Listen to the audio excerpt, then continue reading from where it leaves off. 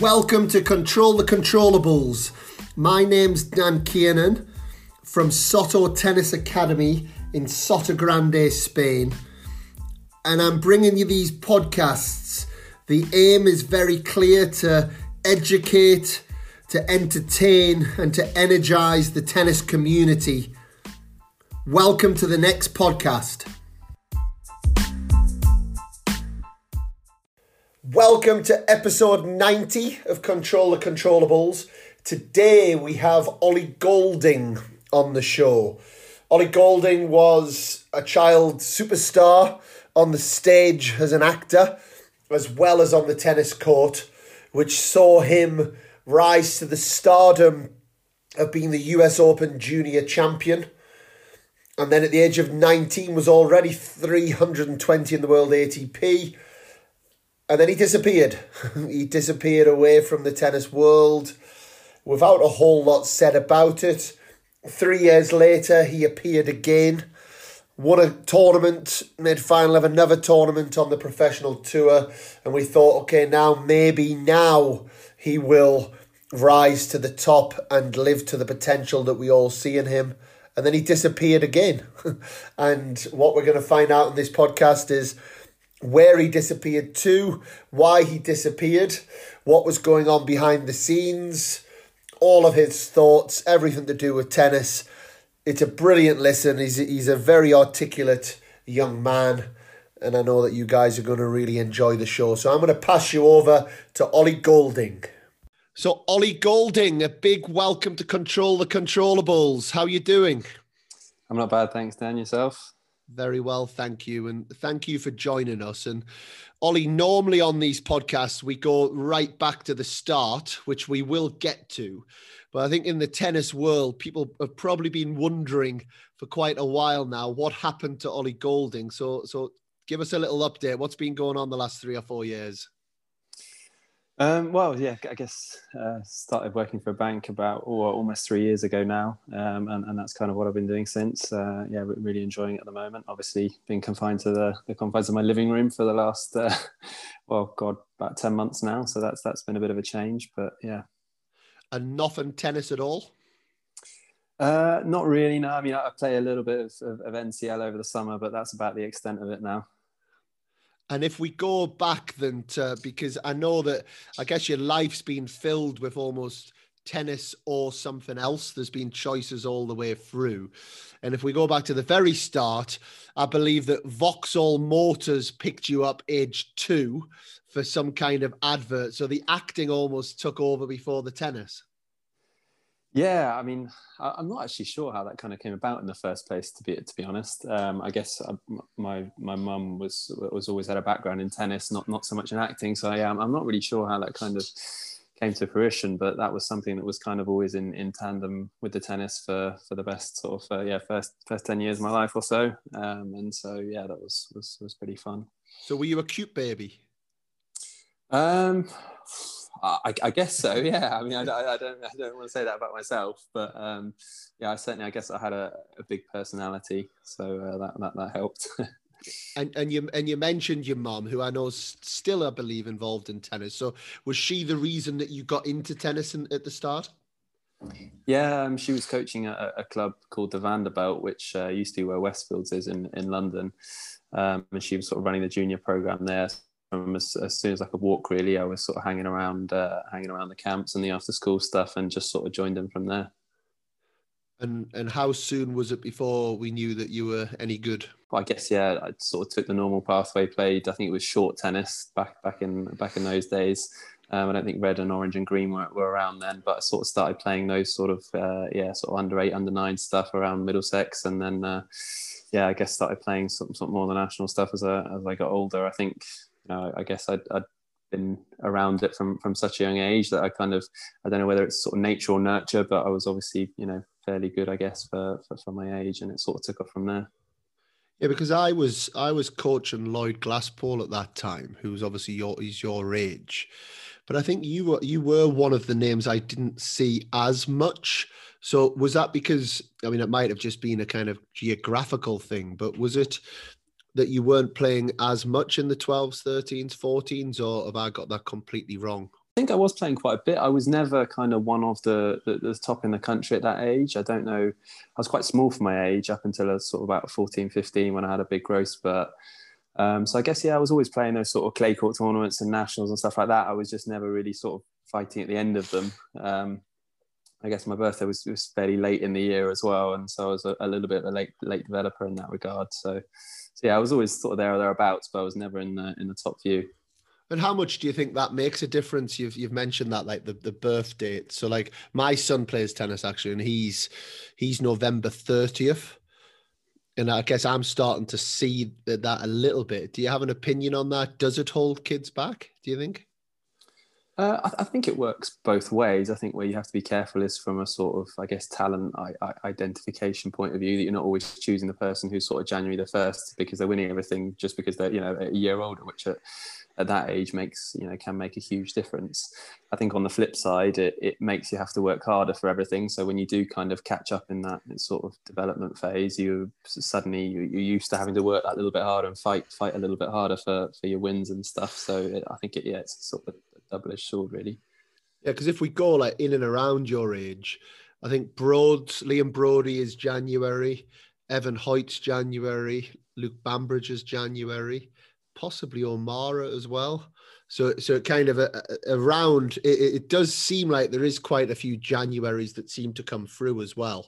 Yeah, I mean, my year 93, you had George Morgan, Bettles, and I think they were all sort of early in January, and then the year after and the year after that with Kedders and Evan, like you said, I think they're all kind of towards the beginning of the year, and that did seem to be a bit of a trend. Yeah. But I guess there's always going to be some outliers in there. And when you see all of those guys now still playing, so obviously George isn't, but when you see Lloyd still playing, when you see Bambridge, Edmund, Liam, does that make you feel like you should be there, or have you completely moved away from that now? To be honest, I think I've kind of moved away from that. I've never, even when I was playing, I wasn't like a massive follower of tennis. I wouldn't say. I always kind of had other things on the go, which I guess can be a good thing or a bad thing. But to be brutally honest, it's not something that I follow massively and think, I kind of could have been there, or I could have been, playing whatever tournament. I guess now kind of my priorities and my goals have changed a little bit, and I'm sort of trying to work towards what I have in mind. And when you were growing up, you've got the tennis. How I think it was maybe Junior Wimbledon. I put BBC on, and you were maybe playing a match that they showed at Junior Wimbledon. And obviously the narrative to a commentator, a young British kid coming up, it was quite a nice thing to jump on, a little bit what I'm doing with the podcast here around the acting. But was that a serious thing? Was that something you did a lot? The little bit of research seems like you were in a lot of movies and West End, and it seemed to be quite a big part of your life as well. Yeah, it was quite a big part of my life. I guess it was never something that I really thought was ever going to be a career. It was, more something that kind of went alongside the tennis. I think the tennis was definitely sort of the more dominant activity when I was growing up, and it kind of always felt like it was going to be a phase that I was going to end up sort of growing out of, even though I was, I guess, fairly successful at it.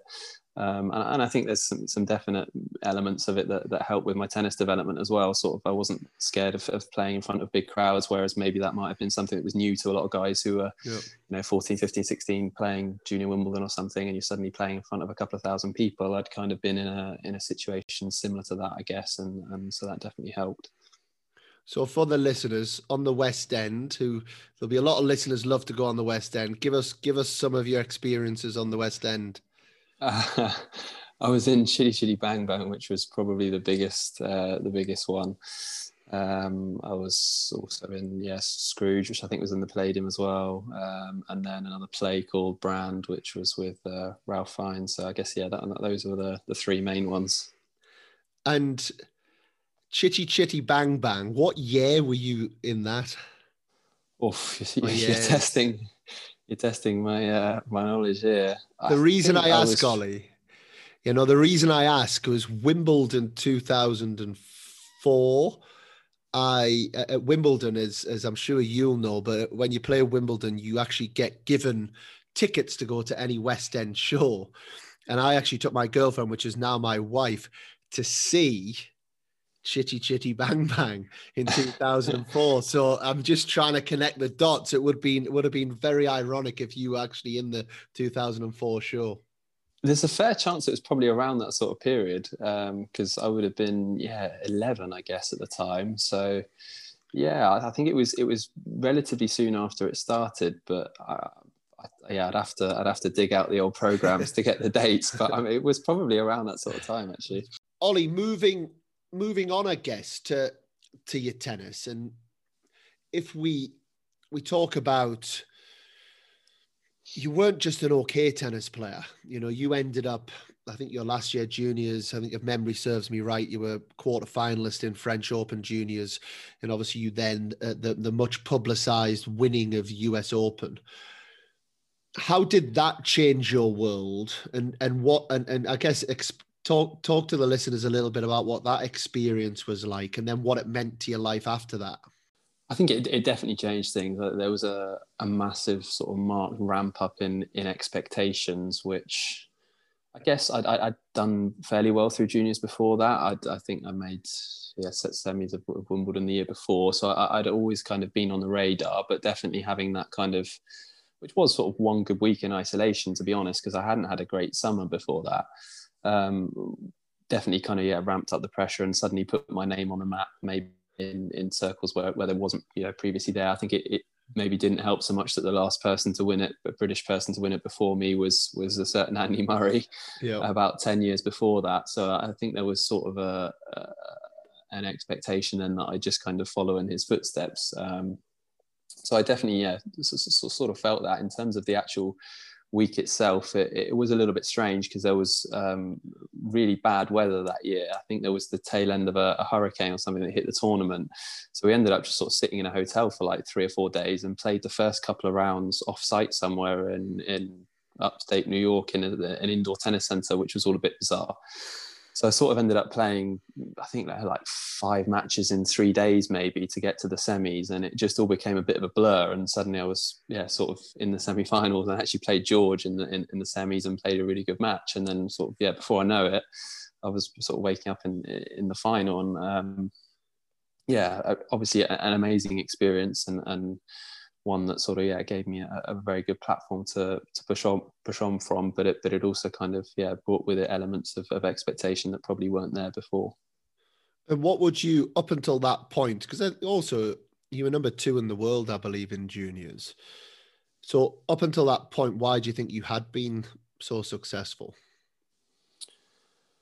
I don't know really. I mean, I've never been particularly successful up until about sort of 14, 15. And then I think, as I mentioned before, I had sort of quite a big growth spurt, and all of a sudden my game sort of started to come together. I never had a particularly great serve, and suddenly I'd grown a lot, so my serve improved, and it just kind of all sort of started to fall into place a little bit. And suddenly, those guys who I'd been sort of not slightly behind, I guess, I sort of suddenly overtook. I think I ended up number 1 in sort of under 18 juniors by ITF rankings at like 15 or 16, when probably a year or 2 before that I was maybe 5 or 6 in the country in my own age group. So there was a big sort of sudden improvement there. I don't really know what the trigger for what was for that, to be honest. But the culmination of that, I guess, was the US, which was a weird feeling when I won it, because it was almost like a sense of relief on that day of the final, rather than actually kind of being jubilant that kind of about having a fantastic week. It was almost more just I sort of sat in the hotel room by myself in the evening. It was just like almost like a weight off my shoulders in a weird sort of way. But and a couple of months later, George Morgan, who you mentioned, I believe then won Orange Bowl as well. So we're talking about 93 borns, 2 of the best players in the world. Yet 2 years later, you've both stopped playing tennis. Is that why? Why would that be the case? That's a difficult one, really. I mean, I'm sure for George, his reasons are very different to mine. I'd always been pretty close to George growing up, and we'd gone away together on a lot of trips and got on pretty well. Yeah, it's a very difficult question to answer, kind of, and I probably don't think the two are linked in any sort of way. I guess from my own sort of personal journey, the seeds of that, if you like, had already kind of were already there. I think those sort of doubts as to whether that this was definitely the kind of career that I wanted had come before US Open. I mean, like as I mentioned, hadn't had a great summer, and actually weirdly before US Open didn't do much training at all. Kind of went there on the back of a couple of weeks of not doing much, and sort of was toying in my head between sort of going to university or making a proper go of it.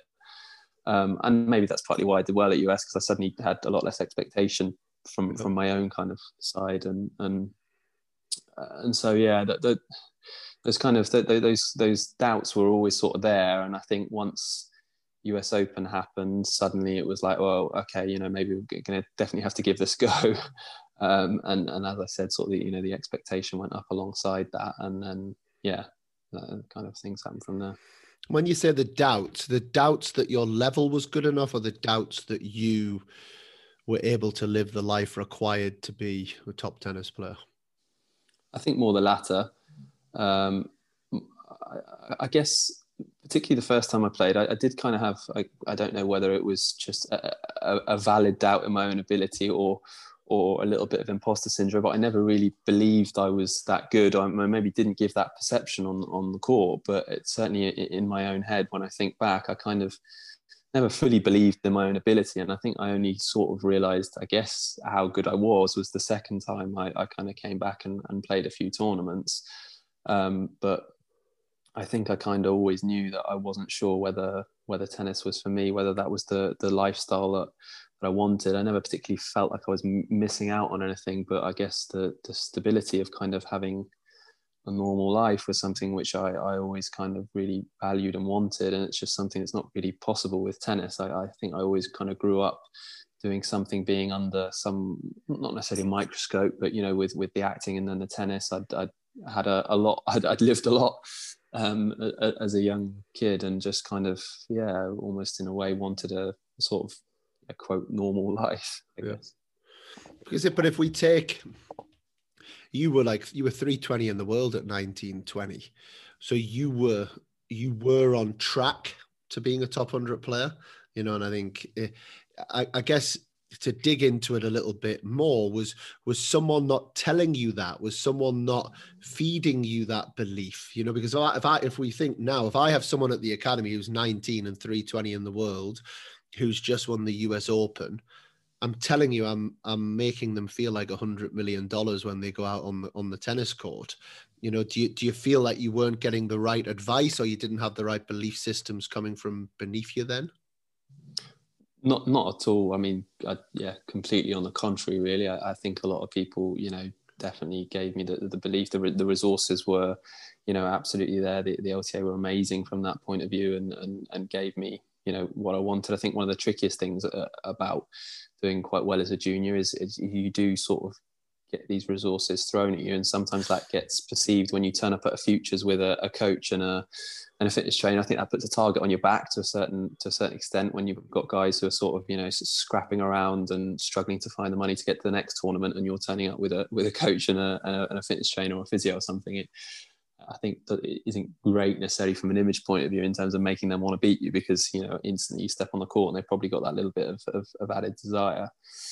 But yeah, I think any doubts that I had were kind of in my own head. I don't think they were necessarily planted there by anyone else. And as I said, I think the resources that I was given was, I guess more than enough to support me on that journey.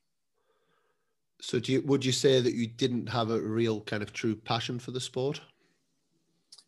Yeah, I think that's probably fair. I think I've always been massively competitive at whatever I do, whether that's playing, Monopoly or football or anything. I've always had a real kind of urge to win.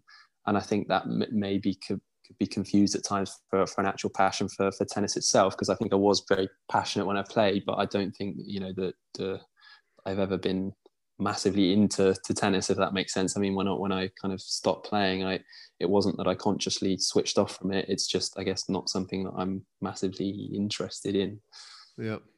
And if you were to go back to that moment, you've won the US Open, is there anything that you would do different?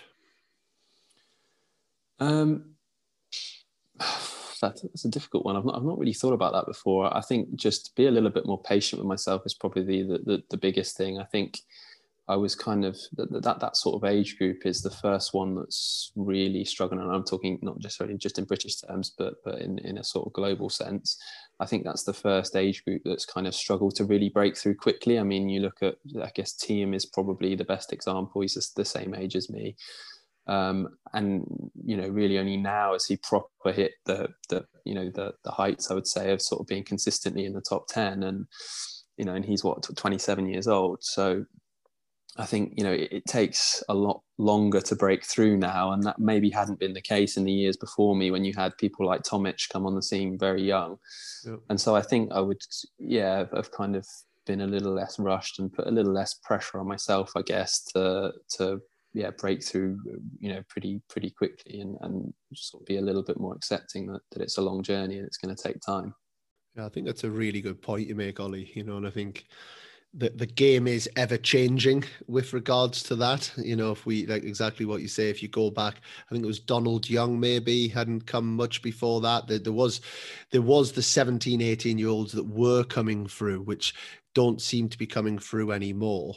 What's your almost outsider view of that now, and almost you're coming from a different lens because it's not your major interest, but I'm sure you've still got an opinion on it. Yeah, I think the biggest thing from that point is for slightly younger kids. I mean, you see a lot of the kind of kids who are sort of starting out on that journey at a younger age, at sort of 12, 13, 14. And I did a bit of work when I first stopped playing with some sort of kids of that sort of age. And I think, that you do have to keep in mind that this is a long, long, hard slog. And, you want to be at your peak when you're 27, 28.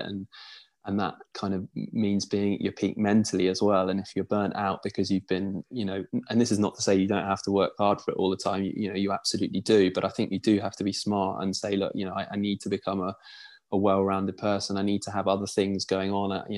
There needs to be some kind of balance for me to ensure that you kind of have that longevity that you need to succeed, because it's not going to be an overnight thing where you're suddenly, winning Grand Slams at 18, 19, or even, making top 100. So, I think there has to be a concerted effort to pace yourself. And I think the American uni route is the perfect example of how that can sort of, give you that. If we talk about, we've touched on your mum being a tennis coach.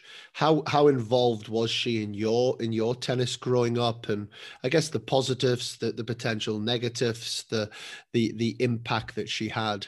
Yeah, she was the kind of main driver behind my tennis, purely from a kind of chance point of view as well. That I think, I don't know whether I've always fully believed in talent as such. I think I always kind of had a very good sort of ball strike and was perceived to be very talented, but my belief is that probably came from hitting thousands of balls as a kid, and just kind of constantly honing that, just because I was around it. I don't think it was a conscious effort to go out and stand there for 5 hours. I was just constantly kind of sort of as a kid, when you're hanging around at your mum's place of work, you just sort of join in.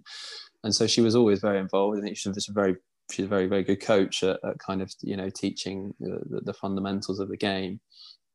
And I think where it gets tricky is later on, and she invested as much time, energy, money, or more than even I did probably into my tennis, and so she's got a vested interest in that, and I think it then becomes a little bit tricky later on when she kind of had to sort of relinquish control a little bit, and maybe didn't know the ins and outs of the top level of the game, and I guess from that point of view it was sort of hard to let go for her, I think. But I think so. It's sort of a double-edged sword, really. I wouldn't have probably got to that level without her involvement, but at the same time, it does make things trickier later on. So did you guys come to a bit of a head with that? Was that a difficult relationship at any point? Yeah, there was certainly some difficult times. I mean, I was a pretty headstrong teenager as well. And when you throw that into the mix with the pressure of kind of tennis, it's always going to be a difficult relationship. And, I kind of, there's elements of that where I think I handled it very well for someone of my age. There's elements where I think I could have done better. I think, the LTA sort of at the time who were helping me quite a lot, maybe could have handled things a little bit better and seen the human side of things a little bit more, that, ultimately, I think she obviously came from a position of caring and rightly so. And yeah, it's just it's a difficult situation, I think, for everyone. But and wasn't there? Always, whenever I think of your mum, I always think of an agent. Is it Cindy? And was she your agent from quite an early age as well?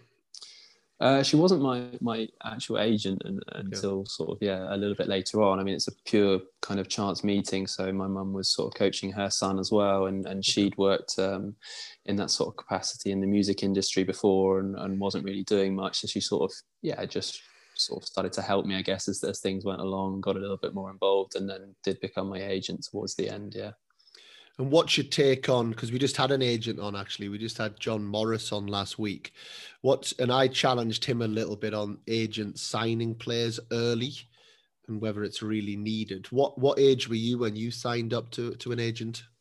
I was, I don't know the exact age, but I was pretty young. I signed with Octagon, who took me on at a fairly young age.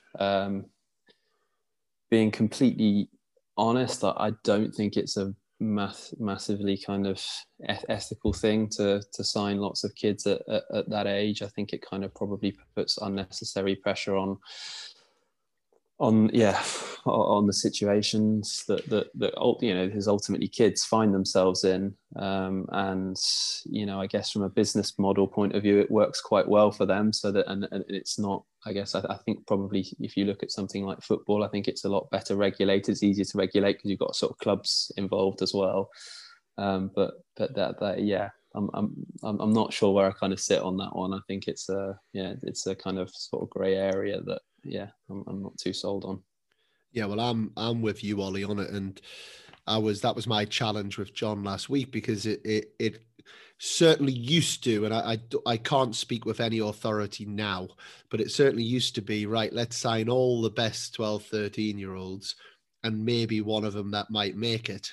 And it's the more people you sign, the more chance you have of hitting the jackpot. But in doing so, exactly what you say, you're applying pressure, you're applying expectation, you're also losing your amateur status. So you're stopping people from... Yeah, that was something I didn't know about, and definitely my mum didn't know about at the time, and probably was the difference. Well, yeah, I probably wouldn't have been eligible unless I'd maybe taken a year out or something. I don't know the laws exactly that well, but that was the biggest reason why I didn't go down the American university route, to be blunt. And I think part of the problem is kind of the education of the parents and stuff. I think it's very easy. I mean, my mum was sort of pretty clued into all that sort of stuff, but I would imagine there's quite a few parents out there who aren't. And yeah, I think it's very easy to kind of, for the agents to sell the dream and say, I'm going to give little Jimmy a 10-year deal with Nike, let's say, or whatever, and the parents all think, oh, fantastic, my kid's going to make it and stuff. Yeah, I'll sign on the dotted line for sure. And I don't think a lot of the time they necessarily know exactly what they're getting themselves in for, but yeah. Yeah, and I think also, Ollie, I think we're both parents, and I think we can probably relate to this. We all think our little Jimmy is the outlier. It's like, oh, did you see how he rolled over there? Nobody's child can ever roll over like that. And it's just, I guess, a message, because we do have a lot of parents listening in. I'm sure you might have talented individuals as sons or daughters, but just be really careful when it comes to all of these things, because in general, there's kind of a set almost routine that we see and rhythm to the tennis world, and it's wrong to think that you're going to be this outlier who signs with an agent at 11, becomes a pro at 16, makes their first million by 18 and goes that route. You have to be smart with the moves. And I think you're a great example of that. If people were putting money on you being a top 100 player at 18, they probably would. You would be the horse that they're going to back. But look at how things can change, and how quickly they can change. Or look what's going on behind the scenes. Or like you said, the seed was already sown a little bit for you that probably the life of tennis wasn't quite for you. So now taking you to age 20, which I believe is when you stopped. Why was that decision made? Was it made in an emotional way? Was it a difficult decision, or did it just absolutely feel right at that time? It absolutely felt right at that time. And I think it came initially as to like, okay, I'm just going to take a break for a couple of weeks, a month, open-ended, and just sort of see how I feel. I wasn't in a great headspace mentally. And I think even kind of, this is not that long ago. This is 2014, I think. I don't think we were sort of in the position there to talk about things, or certainly I wasn't willing to kind of talk about things that maybe I should have talked about to people, and kind of have those conversations about how I was feeling. And so, I definitely, when I stopped playing, was just feeling a lot better about myself, and just kind of happier with my life in general. And so from there, it kind of sort of became a permanent decision. There wasn't sort of one moment where I realized, this is not for me. As I said, the kind of those sort of seeds of doubt were there for a long time, and I had spoken to my coaches at the time, sort of, and I think they kind of could sense that as well. I think that the tricky part of it was for me as well, that kind of, while I felt a kind of, a pretty close connection with the coaches that I had, sort of, I guess, from 18 to 20 when I stopped, or 17 to 20 or whatever. They also did kind of work for the LTA, so I didn't want to completely open myself out, because I also thought, if I do, in a way, if I do want to continue on this journey, I'm probably not helping by saying you're not helping myself by saying, well, I'm not 100% sold on this. Yeah. And so that was kind of a tricky position, and I guess I should have, I think, probably been a little bit more proactive in sort of seeking help to have those conversations. Yep. But you're young at the time, and you don't necessarily understand a lot of these things maybe as well as I understand them now. And so I don't necessarily, I definitely don't have any regrets about kind of taking that decision. But I kind of maybe regret not sort of opening out and having more sort of frank conversations with people. That's good advice for people. It sounds like the old relationship, let's just be friends. And then you never actually continue being friends, but it softens the blow. It softens the blow on big decisions like that. No, absolutely. I think that kind of feeds well a little bit into kind of the second time that I played, because it was almost that. It was kind of, I completely switched off from tennis. Had nothing to do with it, didn't miss it at all. It just almost stopped being a part of my life, other than I was sort of working as a coach a little bit, but it was kind of because I didn't really know what else to do. And then I sort of actually played a little bit over one summer. I think I played like county week and stuff, and actually thought, what, I'm quite enjoying playing tennis here again.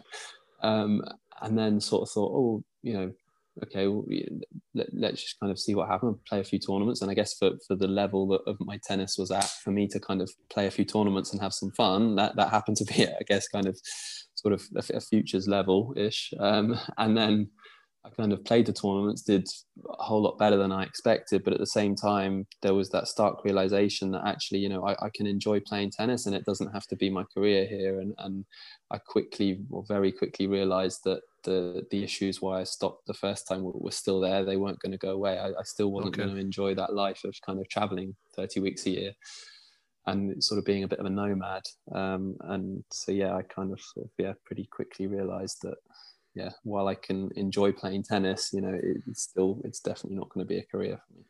Because you won 2 or 3 futures events when you came back, huh? I think I won one, and then got to a final as well straight away off the second or third tournament. Yeah.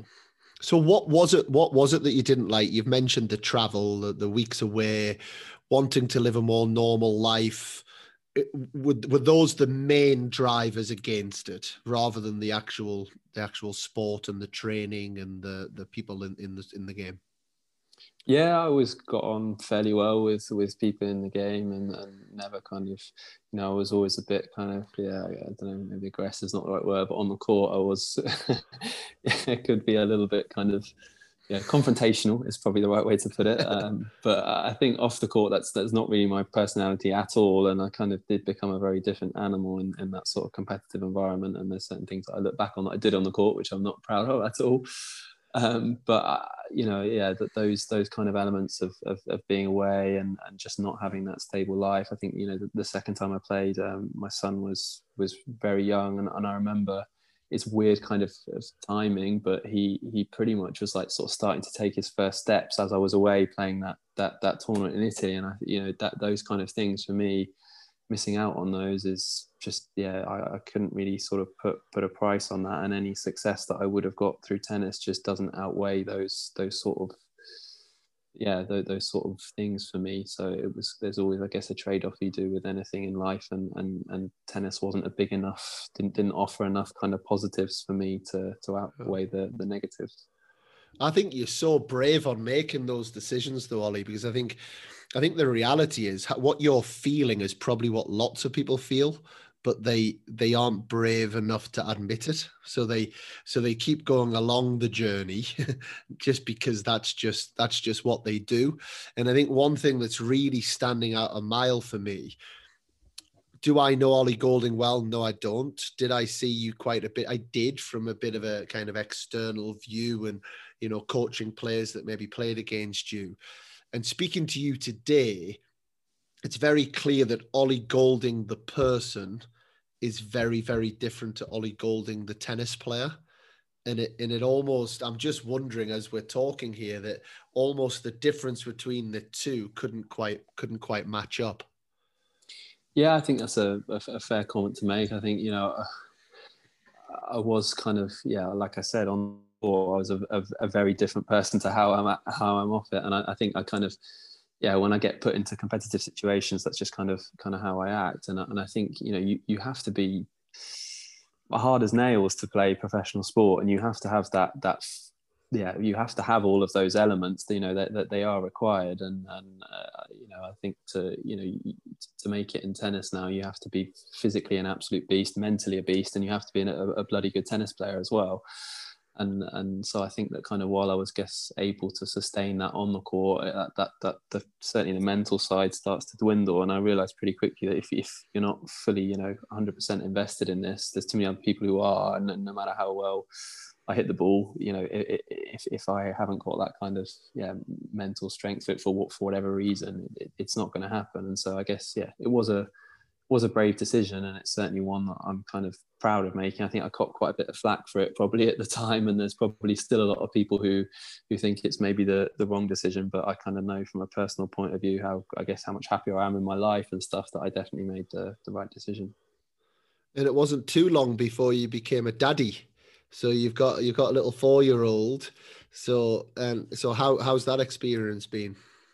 Yeah, it's fantastic. Obviously, a lot of growing up to do, but he's absolutely brilliant, and he hasn't picked up a tennis racket yet. He doesn't show much interest in it. He's got half decent genes for it. Obviously, Marta wasn't bad as well.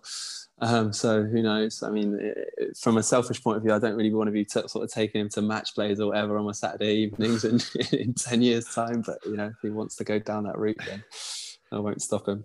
And has Granny not got a pause on him yet? She's sort of trying. She's sowing the seed. She bought him a racket for his birthday last year, and I was like, oh no.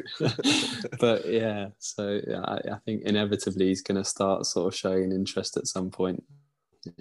Cross that bridge when we come to it.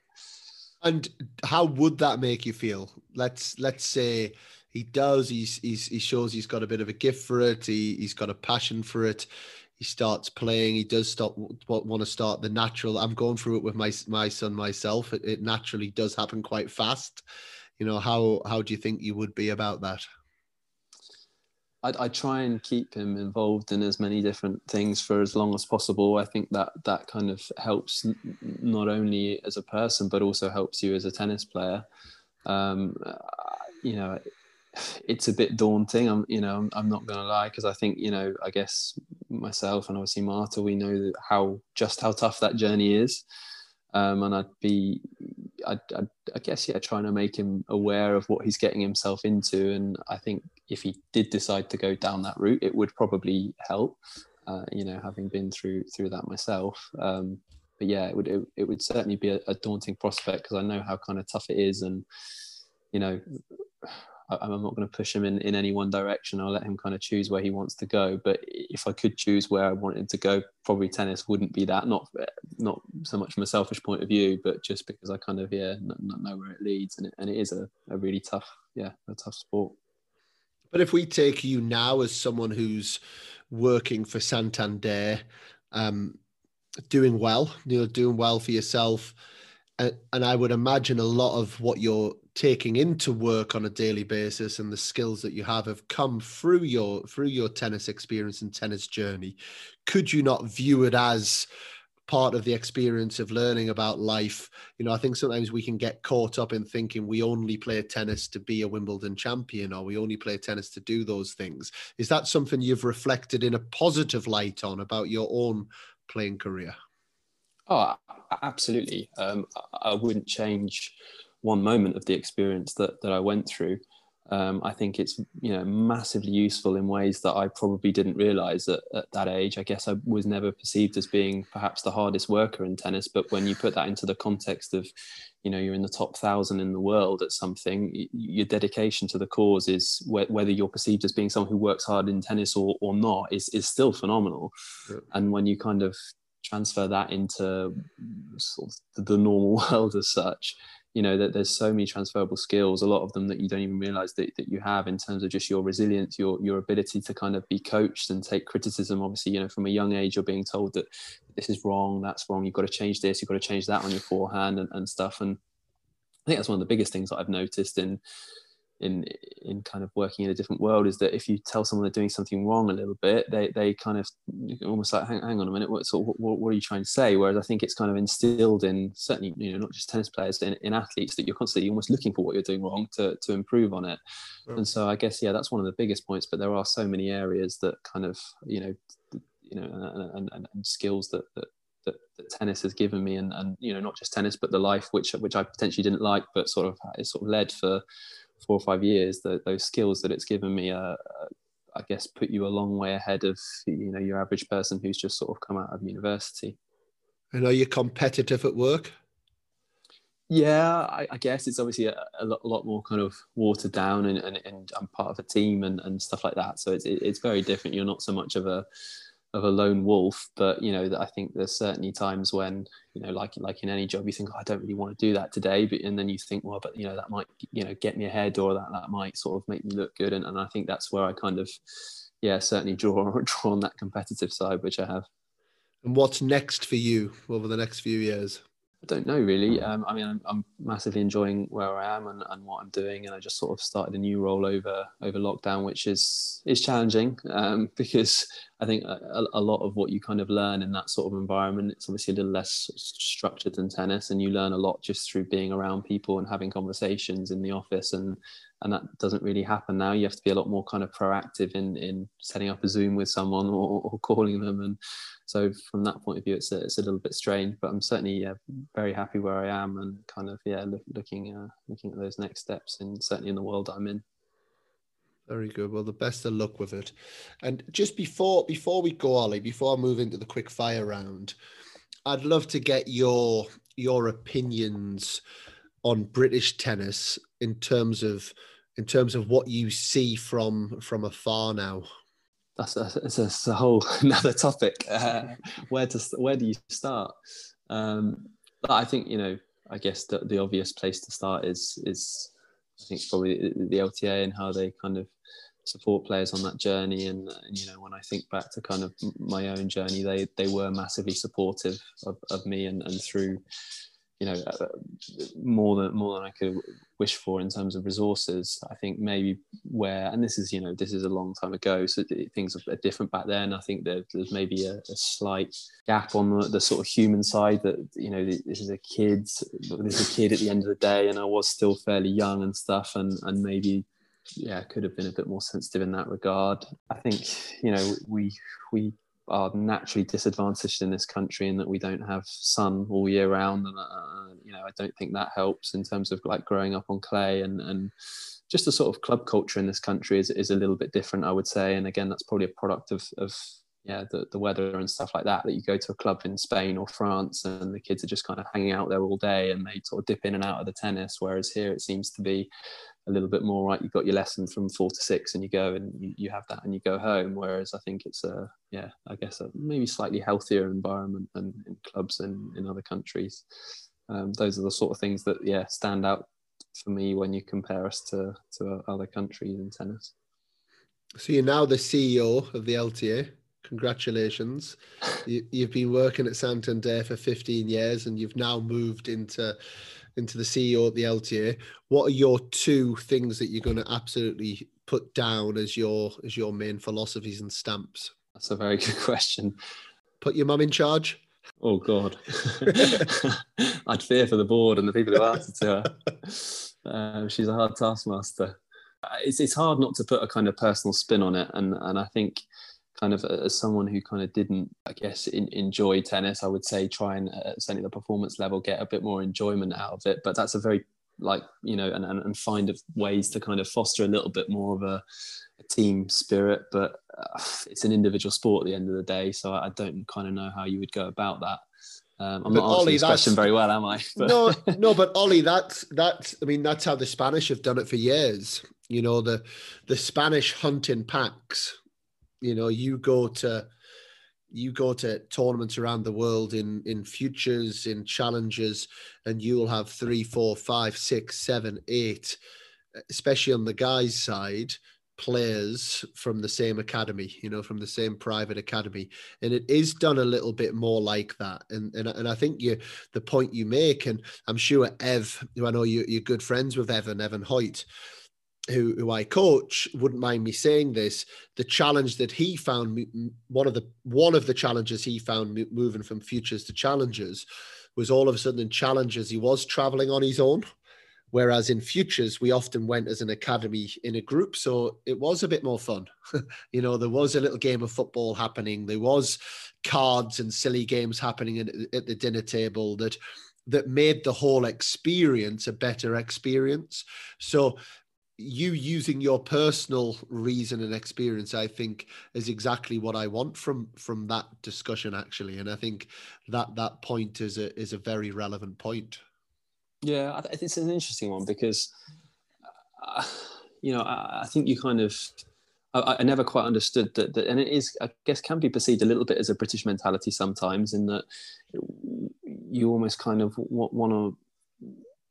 And sometimes, that there are players who don't want others to do well because they think that's going to make them do better. And I never kind of understood that mentality because, at the end of the day, there's 100 spots in the top 100 and you're not only fighting for one, and I think there could have been, maybe a little bit more of a sort of togetherness in that respect, that, more of us can make it here. And but then at the same time, I think to succeed, if you look at the guys who are at the top, they have like an unquestionable single-mindedness about everything that they do. And so I maybe think that that's a naive way of looking at things a little bit, that you can have that mentality to succeed, because if you look at the traits of the guys who are right at the top, that's almost something that they don't have. So I'm kind of, I'm in 2 minds as to whether or not that would actually be a constructive thing, although from a personal point of view, it probably maybe would have improved my tennis journey. I don't know whether that is actually something that would work to get you to the top, if that makes sense. But is the job of a federation to produce a top 5 player in the world, or is it to try and produce 20 players in the top 200 in the world, which naturally some of them will then rise and find their own ways to being superstars, or to being journeymen that have 10 years at 80 in the world, to, because I would argue that that's the job of the federation. It's not, and maybe it's almost been set up to hand select Oli Golding, George Morgan, Luke Bambridge, whoever it might be, and say, right, we need to put a top 10 player in the world team around them to get them to top 10, rather than let's see if we can get these boys continuing to move together up to a certain point. And then a bit like what Dan Evans has then done over the last couple of years, he's then separated himself and gone his own way a little bit. Yeah, I think there's so many things that need to fall into place, so many stars that need to align for you to end up, getting to be it, the top 10 or the top 20. And, the LTA certainly can't be responsible for all of those. I think, like you say, they've got to put together a kind of the best base platform that they can. And whether that, I think from their point, like you say, means hedging your bets a little bit on a broader pool of players. I think that's probably a smarter strategy. If you use myself as an example, I think they did throw, and I'm extremely grateful for it. They threw a lot of resources at me, and with the best will in the world, because of my kind of, I guess, mentality.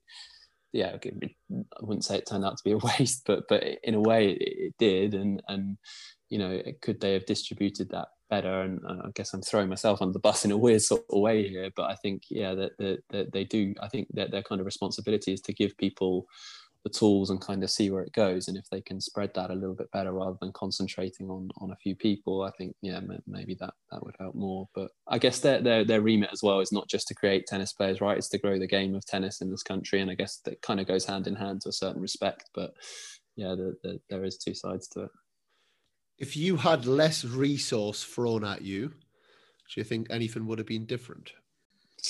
No, probably not. I don't think that was kind of the be all and end all of the decisions that I made. I think that, whether or not I would have improved at a different rate, it's kind of very difficult to say, but probably not. I don't think it would have made a difference.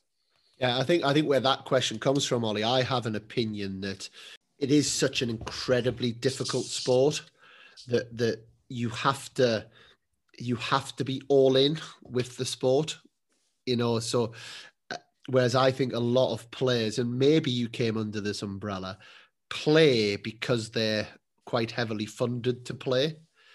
So then they can, you're a bit of an exception that you've made that decision while still being funded.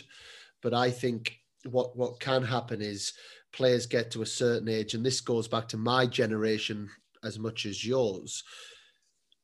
When funding is taken away, they then stop playing as well. Whereas in other countries, it's almost harder to play. So they're making that decision, and that decision's sticking a little bit stronger, and maybe their purpose is a little bit stronger, and their reason for playing is a little bit stronger, that then in the end, they maybe squeeze that extra 2, 3, 4% out of themselves, that maybe the funding structure in the UK stops.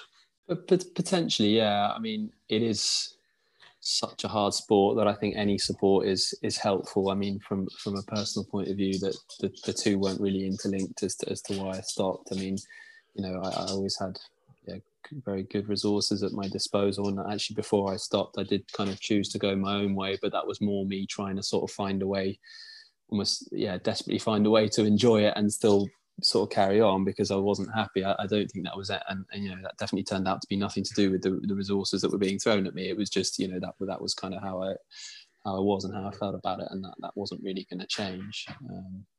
We're naturally kind of a little bit fortunate as a country, and when I kind of compare my journey, I guess, to somebody like Marta's, she was not given any of those sort of resources. And did she have to fight harder for it? Yeah, she did. And is that maybe an advantage potentially in some ways, because I was lucky to kind of be able to fall back into a comfortable life, I would say, and maybe if I was from another country, that maybe wouldn't have been an option. So is there kind of that burning desire? Is that burning desire a little bit stronger in other countries? Probably yes, but I'm not sure that's necessarily a product of the resources we have that we play tennis. I guess it's just the resources that we have as a country and the opportunities that we have as a country, which maybe aren't open to other people. So Marta is your girlfriend or wife? Yeah. From Russia. And tell us a little bit about her tennis journey then, because you've mentioned her a couple of times.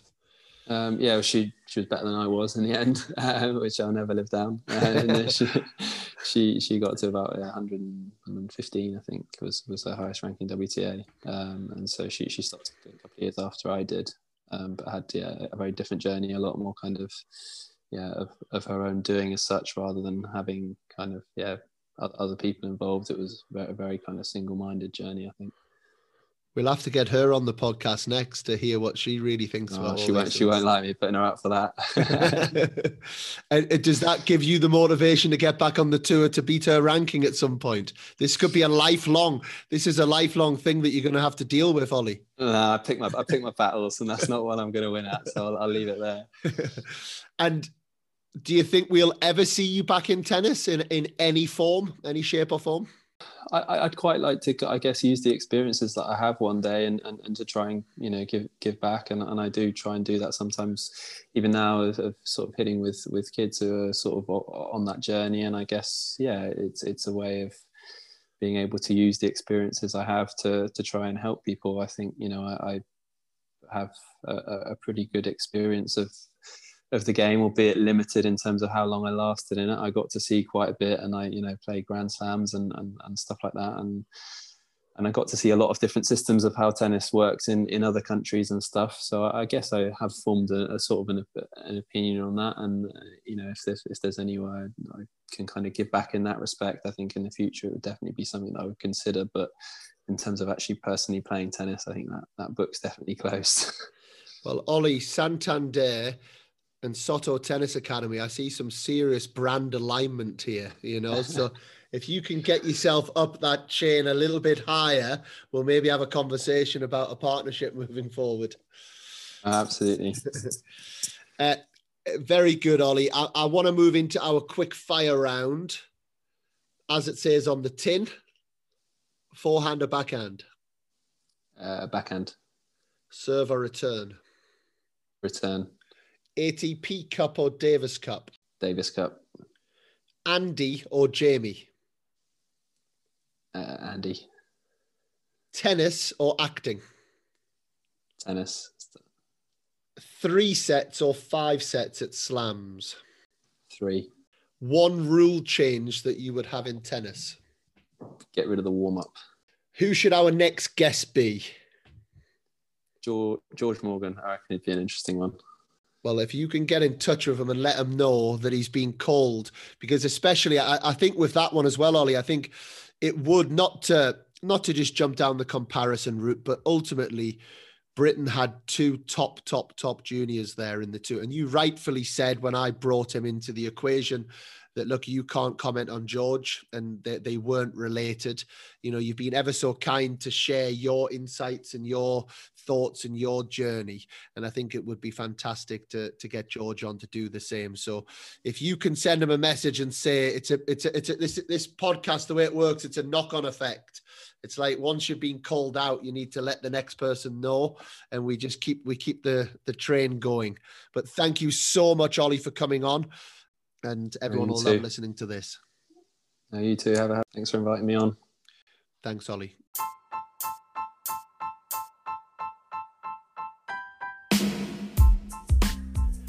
A huge thank you to Oli Golding for coming on the show.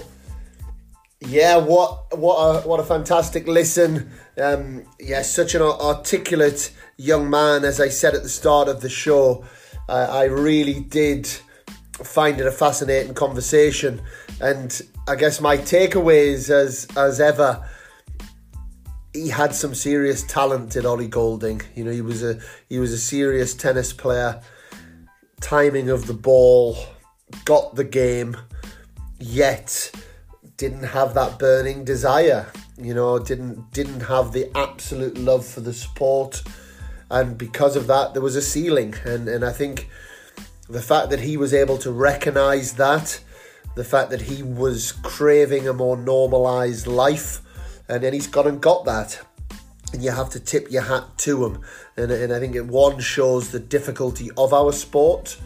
I talk about it all the time with parents, with players. Without that unconditional effort, that want, that desire, you will never quite reach your potential, no matter how pushy the parent is, because there'll come a point where the player ultimately has to drive it themselves. And I think we've seen that with Ollie. He basically fell into winning a junior Grand Slam. Obviously working hard, but not, by his own admission, not working as hard as he could. But the ability to then turn that into a profession, that makes him a lot of money and sustains that over a period of time is another thing. And like I said, the second thing for me, I massively admire his bravery, because I don't think many players are that honest with themselves. I think there's lots of players out there that probably are second guessing themselves and don't quite have that level of passion that's required. And even if you don't have the level but you have the passion, you will find your way, whether that's in coaching, whether that's as an agent, whether that's using tennis in some other way. But if you don't, it's not going to be the first thing that is going to drive you and be the vehicle that's going to take you through life. So yeah, some great messages there from Oli, and a big thank you to Oli. This is our last podcast of 2020, apart from our short little review of the year, which will be coming out tomorrow. But just want to say a big thank you to you all for all of your support the last 8-9 months that we've been running the podcast.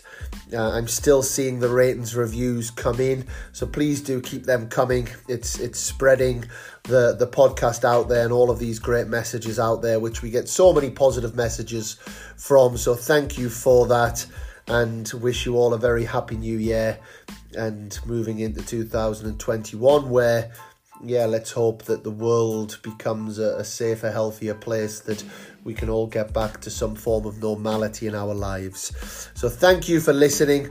I'm Dan Kiernan, and we are Control the Controllables.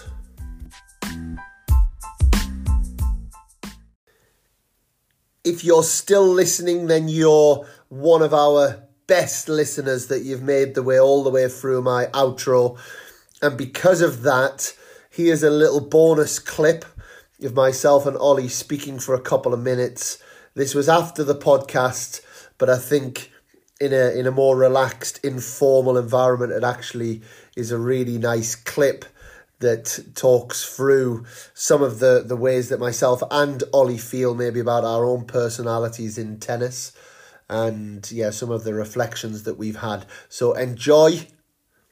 Over to myself and Oli.